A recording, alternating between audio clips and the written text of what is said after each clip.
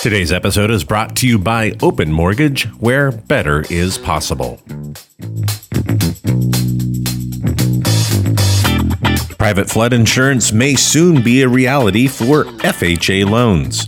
HECM refinances set new record highs, and 5 potential candidates for HUD secretary in a Biden administration. These are your top reverse mortgage news stories for the week of November 23rd, 2020. Happy Thanksgiving from HECM World Weekly, the nation's only weekly podcast for the reverse mortgage professional. Last week was a good one, at least for shareholders and executives of insurance companies who offer residential flood insurance.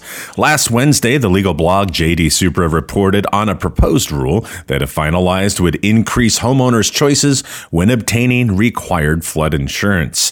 JD Supra writes, the U.S. Department of Housing and Urban Development announced a proposed rule to permit the use of private flood insurance policies with FHA mortgage loans.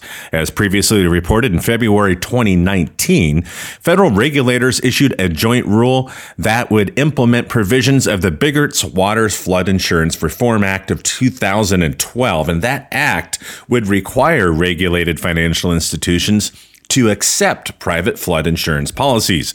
Although the joint final rule did take effect in July of 2019, it does not apply to FHA loans because HUD currently accepts only flood insurance policies that are issued under the NFIP, or the National Flood Insurance Program. And HUD does note that the preamble in the proposal, except when FHA acts as directed by a lender, the act does not require the acceptance of the private flood insurance policies with FHA loans. So the proposed rule would apply the Title I manufactured loans, and then Title II single family homes, and of course, home equity conversion mortgages, the federally insured reverse mortgage loan. That is consistent with the joint and final rule to qualify as private flood insurance.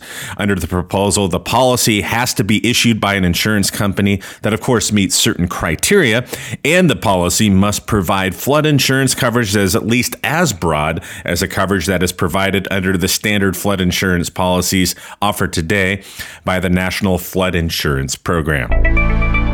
HECM refinances are setting record highs. The latest edition of FHA Single Family Production Report shows the boom in HECM to HECM refinances continues, as shown in our most recent case number assignment data through the month of September. Now, what has been our normal HECM to HECM refinance percentage as a percentage of case number assignments, I should say? Well, it's traditionally hovered between 5 to 7%. But as home values have continued to appreciate rapidly, and of course, we've seen lending rates drop considerably, it creates the prime environment for a refinance of an existing mortgage loan, whether it be a traditional mortgage or a home equity conversion mortgage. So, for example, in June of 2019, 8% of all case numbers were for HECM to HECM refinances. And then just a few short months later, in the fall of 2019, that jumped up to 21%. And that was really our most marked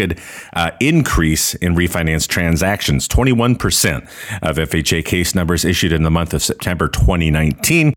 In fall of 2019 and early winter 2020, nearly 20% of FHA case numbers continued to be from refinance transactions, but then we saw the big spring jump. March had 24%, April 26%, May 26%, and then we broke the 30% barrier in June of this year, with the highest recorded month in case number transactions for refinances being August at 36%, and then September came in at 34%. So 1/3 of our business today is coming from refinance transactions. The question is, can this continue? And it may for a short period of time, of course, not indefinitely, as it's highly reliant upon market conditions being optimal for refinances.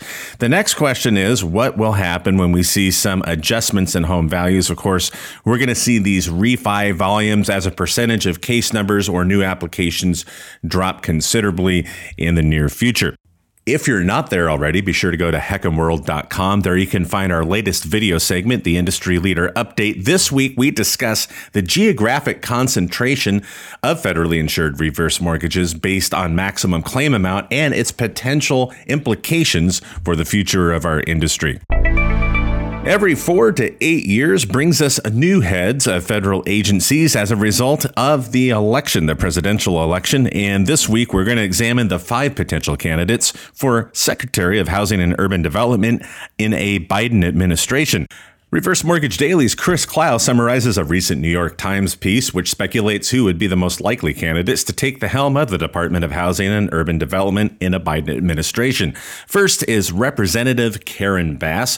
She presently serves as the House of Representatives in California's 37th District, and that includes Los Angeles neighborhoods such as Inglewood and Culver City. Her diverse background actually has her being considered for 2 possible cabinet positions, one, of course, being the Department of Housing and Urban Development, and also being a licensed physician's assistant. She could be a candidate for the Secretary of Health and Human Services, according to the Times.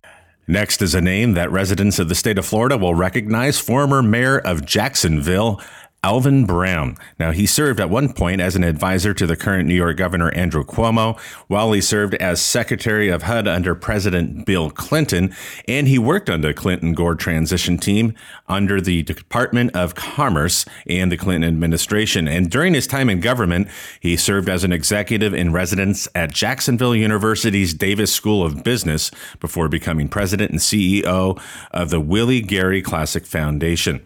Maurice Jones is the 3rd potential candidate, now serving as president and CEO of a national community development institution called the Local Initiative Support Corporation. He served for 2 years as the Deputy Secretary of HUD during the Obama administration before being succeeded by Nancy Colleretti.